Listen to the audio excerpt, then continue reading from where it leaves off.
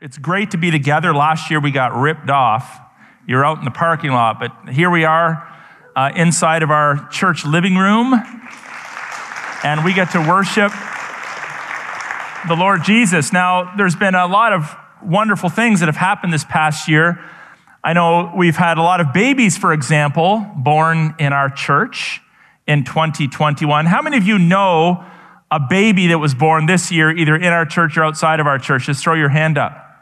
So it's always great. We have lots of babies that have been born, and when children come into the world, Carl Sandburg said it this way: a baby is God's opinion that the world must go on. So it's wonderful to see new life being birthed. But when we have our children, if you've been a parent, or maybe you're on the cusp of becoming one, being a parent can also be a little bit intimidating, because children can do things that make us a little tense as parents. Their behavior isn't always pristine.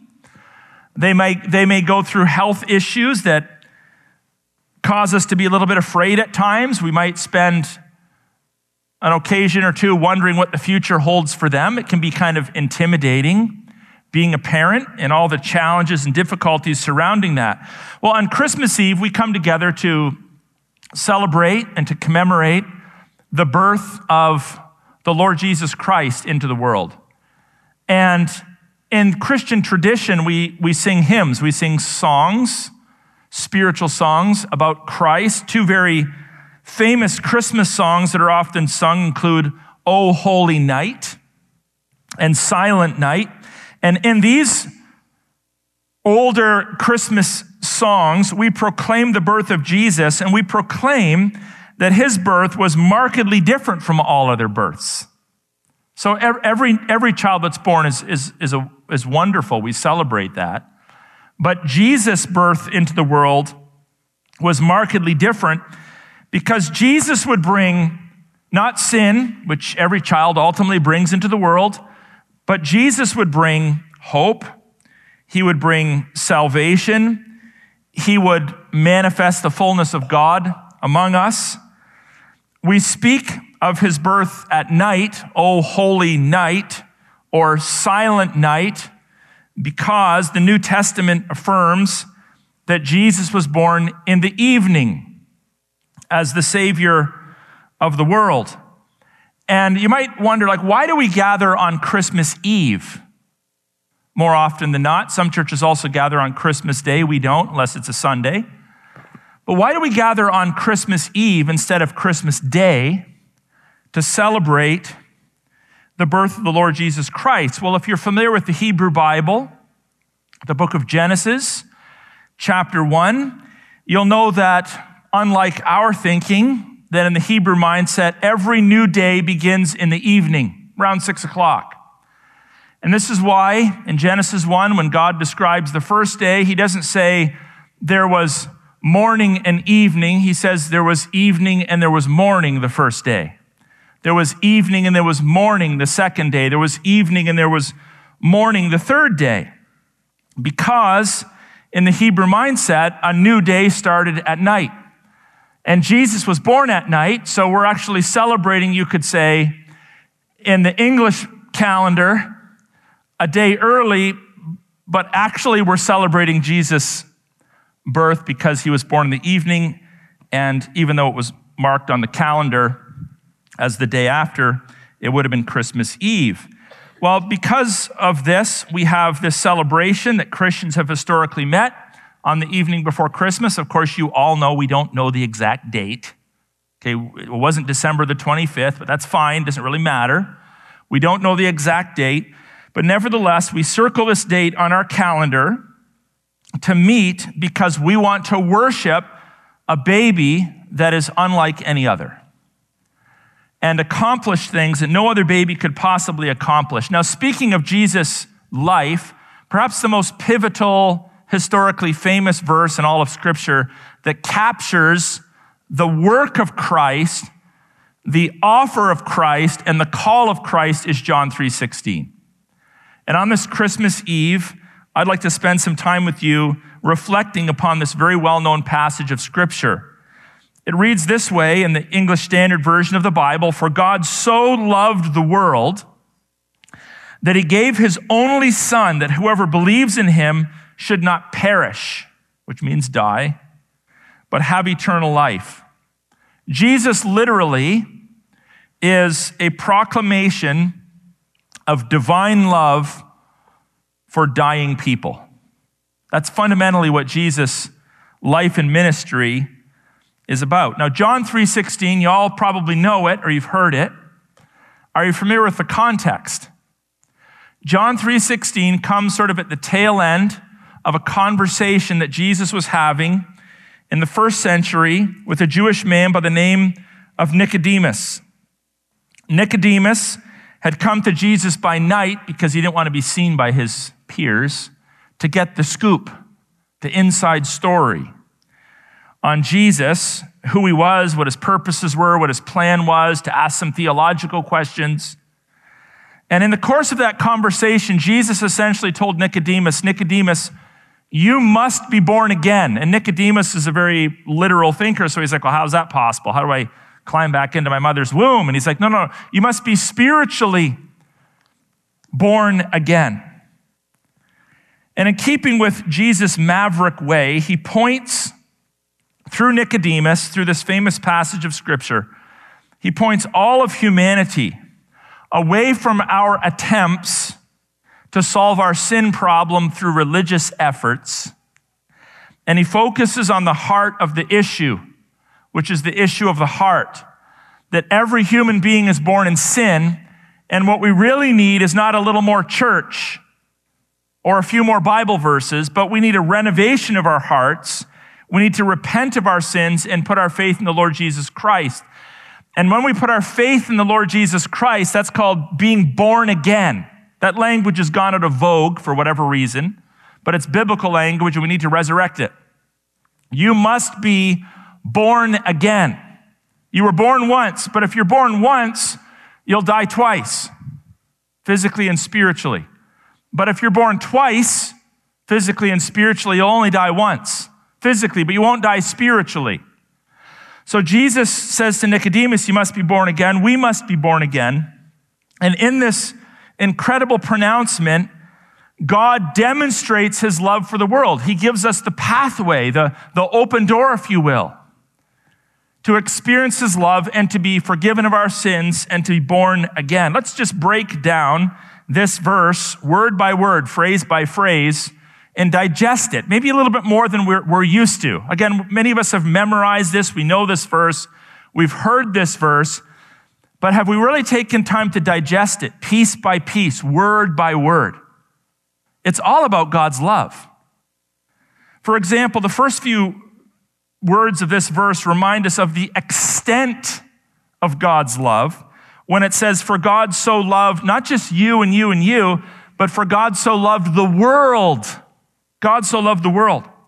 Now, by world, we are to understand this as a reference to all people groups, to Jewish people and to Gentile people, to people who are descendants of Abraham and people who are not descendants of Abraham. Now, for you and I, it might seem kind of odd to divide the world up into just two categories. Jews, it's just one group, and Gentiles. But in the Jewish mindset, that's how they thought about the world.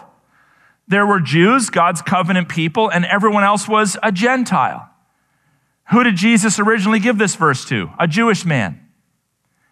And it would have struck Nicodemus as quite surprising to hear a Jewish rabbi say to him that God's plan was to extend his love not just to the descendants of Abraham, but God's plan through Christ was to extend his love to the world. This points to the inclusivity of the gospel. There aren't multiple paths to God. There's one path to God for all men and all women, regardless of the language you speak, the shade of brown in your skin, the texture of your hair, your economic status. There's one way to God, and Christ is that way. And through Christ, we encounter the extent of God's love for us. Some Christians, by the way, have debated whether or not this verse means that God loves all people without distinction. And if it does, then the question's been asked, then why doesn't God give equal installments of his love to all people in the form of blessings in this life and in the form of salvation in the future? Now, this is a fascinating debate. It's an interesting debate. And we'll talk about that at some point in the future. I just sort of dangled a carrot in front of you, but I'm not going to allow you to take a bite. Because I don't think that this is what Jesus intended for us to spend our time discussing when he declared to Nicodemus and by extension to the world that God's love is inclusive, that God's love jumps the historic boundaries of Jews and Gentiles, and that through his love, Jesus, God, through Christ, would take an interest in all mankind, not just Abraham's family.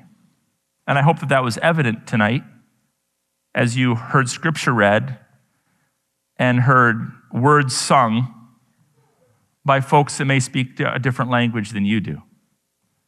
That Christ has been successful in his mission in drawing people unto himself from all tribes, tongues, and nationalities. Now, the extent of God's love becomes even more impactful when we realize the scriptures teach us that we don't deserve it. Compared to one another, we might be lovely people. Some of you are lovely people. I personally would not want to be called that. It would probably offend my masculinity. I could think of some other compliments I'd prefer. But many of you are lovely people, and many of you are lovable people. You're lovable people.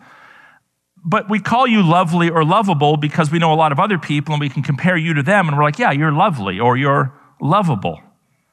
But compared to God, we are not lovely, and we're not particularly lovable.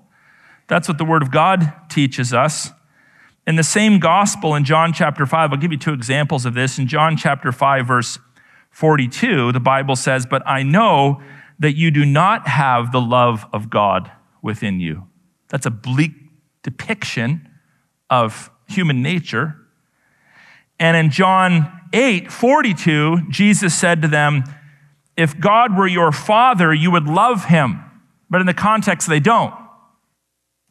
So we're not naturally inclined toward loveliness. Instead, we tend to be inclined towards meanness, nastiness, sinfulness, rebellion. I asked you at the beginning if you knew of any babies that have been born. Most of you said you had. And we love babies, but we know the potential in babies, right? We know their potential to grow up and be nasty little creatures. I came across this list called The Property Laws of a Toddler. I just want to throw this out to you to illustrate this. Some good laughs in here. The property laws of a toddler. So you think of a very small child just learning to walk, and you see in small children just learning to walk, toddling around, the sin nature. Here are the property laws of the common toddler. If I like it, it's mine. If it's in my hand, it's mine. If I can take it from you, it's mine. If I had it long ago, it's mine. If it's mine, it must never appear to be yours in any way, shape, or form. If I'm doing or building something, all the pieces are mine. If it looks like mine, it's mine. If I saw it first, it's mine. If you are playing with something and you put it down, it automatically becomes mine, but if it's broken, it's yours. And this is true of children. And in many respects, it's true of adults as well. We've become pretty creative in how we manifest our depravity. So we don't have to be taught how to be unloving, how to be selfish. how to steal, how to be lustful, how to be dishonest. We know how to do that. No one has to tell us how to do that. We know how to do that. And if God were made out of sugar and spice and everything nice, we would be the ones made out of snakes and snails and alligator tails. We're not like God. God is holy and perfect. We are not. And because we don't even know how to love God in and of ourselves, God had to come our way. So when we speak of God's love, this is really, really important. When we speak of God's love, we must always think of God's love as initiating love. He's the one that starts the relationship. He's the one that makes the first offer. He's the one that demonstrates his desire for relationship with us. And in fact, the reason he can love us that much is because if you look at 1 John 4:16, it says, God is love. You may, through Christ, learn to be loving, but God is. That's a being word. He is love. That passage goes on to say, and whoever abides in love abides in God, and God abides in him. But returning to the theme of chapter 1 of that passage, it says that he shines in darkness. His love replaces human hatred towards God and others and lights up our world. Have you considered the extent of God's love for you lately? Thought about that a little bit? Should fuel your worship, should fuel your prayer life, should fuel your treatment of other people. If you consider God's love for you long enough, you'll love him back. There's a lie that sort of pops up now and again in culture, especially in music, and that is that we must love ourselves first in order to love others or love God. But actually, because we don't have the capacity to even understand love apart from God, we need to accept and encounter and receive God's love for us. And then we figure it out. Okay, now I know what love looks like in my marriage, in my parenting, in my relationship with other people. God is loving. God's love is not some esoteric pie in the sky kind of thing. It's displayed in the most vivid ways possible. This is the extent of God's love. God so loved the world. And then we have the greatness of God's love. This is the second point I want to meditate upon. The greatness of God's love is declared in the phrase, he gave his only son. Each word of that statement is pregnant with God's love for you. He gave his only son. Let's break it down. God is the one that took the initiative to love us through Christ. Gave. The Father didn't just tell us that he loves us. He showed it. He gave his son in order to save us. The Son was an eternal, peaceful relationship with the Father. And yet the Father still willingly gave his very Son for our sins. Someone told me when I was a kid, I don't remember who it was, that God created us because he was lonely. It's not true. That's a lie. There's no deficiency in God's satisfaction of himself whatsoever. The Father, Son, and Holy Spirit are perfectly capable of loving, and one could say satisfying God's relationality, God's relational nature. God didn't create us because he was twiddling his thumbs in eternity, having a lonely moment. God created us because he loves us. But he was willing to give his Son, which is the term we use to describe the second person of the triune Godhead, for our own sins. Only. This is a word that reminds us of the exclusive nature of Christ. There is only one eternal Son to give. There is only one way to be saved. Son. As the second member of the triune Godhead, Jesus surrenders himself to the will of the Father with hope. With hope. He was in eternal relationship with the Father, but he surrenders himself to the will of the Father, and he comes to earth so that he might ultimately die for us. No one else could accomplish this. Muhammad couldn't accomplish it. Krishna couldn't accomplish it. The Buddha couldn't accomplish it. I can't accomplish it, and you can't accomplish it for yourself. But the eternal Son can and did. As parents, any one of us would, of course, give up our lives for our children. If our children was in danger, we'd give up our lives. We'd put our lives at great risk to rescue our children. But I think you'd be hard-pressed to find a parent who would give up their child's life to save someone else who in the moment doesn't want it, isn't asking for it, and doesn't even appreciate it. But that's what the Father did. Astonishingly, we find that kind of love displayed in the Father's act of giving us Jesus. When people mistreat us in life, and we're always going to be mistreated on occasion, I think it's true that we sort of have this sliding scale of emotions, depending on how harshly we've been mistreated. The sliding scale probably starts with dislike. I don't like that person. Maybe that moves to disdaining them, sort of looking down on them. Then it goes to despising them, having just sort of a guttural disgust in that person's presence. And if it keeps going far enough, we might even wish for their death. So it's generally how we respond as humans, let's be honest, to our enemies. These are natural human responses. So how is it that God can be disgusted by sin and still love the world?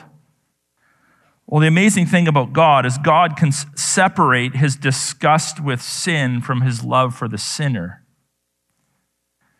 And he can love us in spite of us.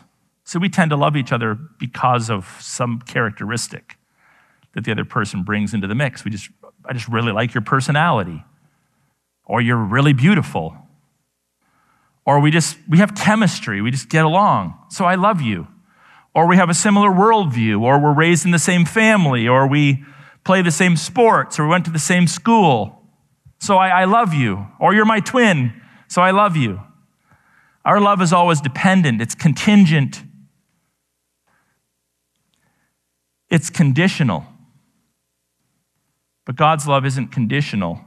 God hates sin, but he loves the sinner. And this is why our worship, this is a critical insight, by the way, this is why our worship trumps the feeble attempts of any false religion to worship their God. Because in all other religions, bar biblical Christianity, I've studied them all, and every other religion, bar biblical Christianity, when you worship God or the gods or the divine or Allah or whoever you've named your higher power, in some way, shape, or form, you're worshiping him in order to appease him. Because you've done something to earn his or its or their favor. You hear me? But that's not how Christians worship. We worship because he is gracious, he is merciful, he is loving, and he has given his all because we were incapable of giving anything. So when we worship, we don't say, hey, Lord, look what I did for you this week. Do you love me a little more? No. We don't worship God to try to get his attention, to try to prove something to him. We worship him because he is gracious and loving and merciful. And this is why there's freedom. There's freedom in loving God. God's love is unconditional love, as manifested through the person and work of Jesus Christ. And because of God's great love, we possess a hope that transcends all the troubles of life. We believe in resurrection hope. So this is the hope that God presents to us. We have the extent of God's love, the greatness of his love, and finally, the hope of God's love. Look at the hope-filled statement here at the end of this verse, that whoever believes in him should not perish, but have eternal life. So you should be asking yourself a very simple question right now. Do I believe? And by the way, biblical belief is not just head knowledge. Oh yeah, I believe a historically factual Jesus walked on the earth and he did this and did that. And his life is accurately recorded in the scriptures. Check mark. No. To believe is to place your faith in. You've seen the chair illustration, I'm sure, before. You got a chair, you're looking at it, you're like, do you believe that chair will hold you up? Yeah, I believe. Why do you believe? Because I've sat in a lot of chairs, they haven't collapsed yet. And this one clearly has some solid legs and a nice seat and back, so I'm not even going to think twice. I would feel more than comfortable sitting in the chair. That's belief, but faith is when you park your butt in the seat. That's faith. When you actually rest in the chair. So when we talk about believing in Christ, we're talking about putting our faith in him. Whoever believes in him is not just cerebral knowledge of, it's resting, it's staking your life on, it's staking your present and your eternity on Christ. It's radical belief, it's sold out belief. So do you really believe? If you do believe, negatively it says we will not perish. Physically we still will. We're all destined to die unless Christ returns first. But that doesn't scare Christians. I mean, evidently I've noticed in the past year and a half, it scares a lot of Christians. But it doesn't scare mature Christians. The idea of death doesn't scare us at all. We might be mildly opposed to the method, but we're not scared of dying because we know that if we're born twice, we only die once. We know that. We believe that. We actually believe that, not just up here. We actually put our faith in it. So we will not perish. Positively, it says, but have eternal life. And by the way, that's in the present tense. You don't have to wait for it. You actually have it now. It's a possession that you have now. It's in the present tense. So you have, if you've trusted in Christ, eternal life right now as a gift from the Father. In Ezekiel 18:23, God said, this is many centuries earlier, I have no pleasure in the death of the wicked, declares the Lord God, and not rather that he should turn from his way and live. It is in the moral heart of God that you would put your faith in Jesus Christ and surrender yourself to him and trust in him alone and receive his loving offer of eternal life. And if you do, if you repent of your sins and believe in the Lord Jesus Christ, you will be and you are saved. And you have as a present tense possession the sure hope of eternal life forevermore. So be encouraged by these words. If you're a Christian, be encouraged by these words. If you haven't put your faith in Christ, surrender yourself to him. Repent and believe and trust, and you'll be born again. You all were evidently born once, but you'll be born again. In eternal life will be your sure hope forever and ever.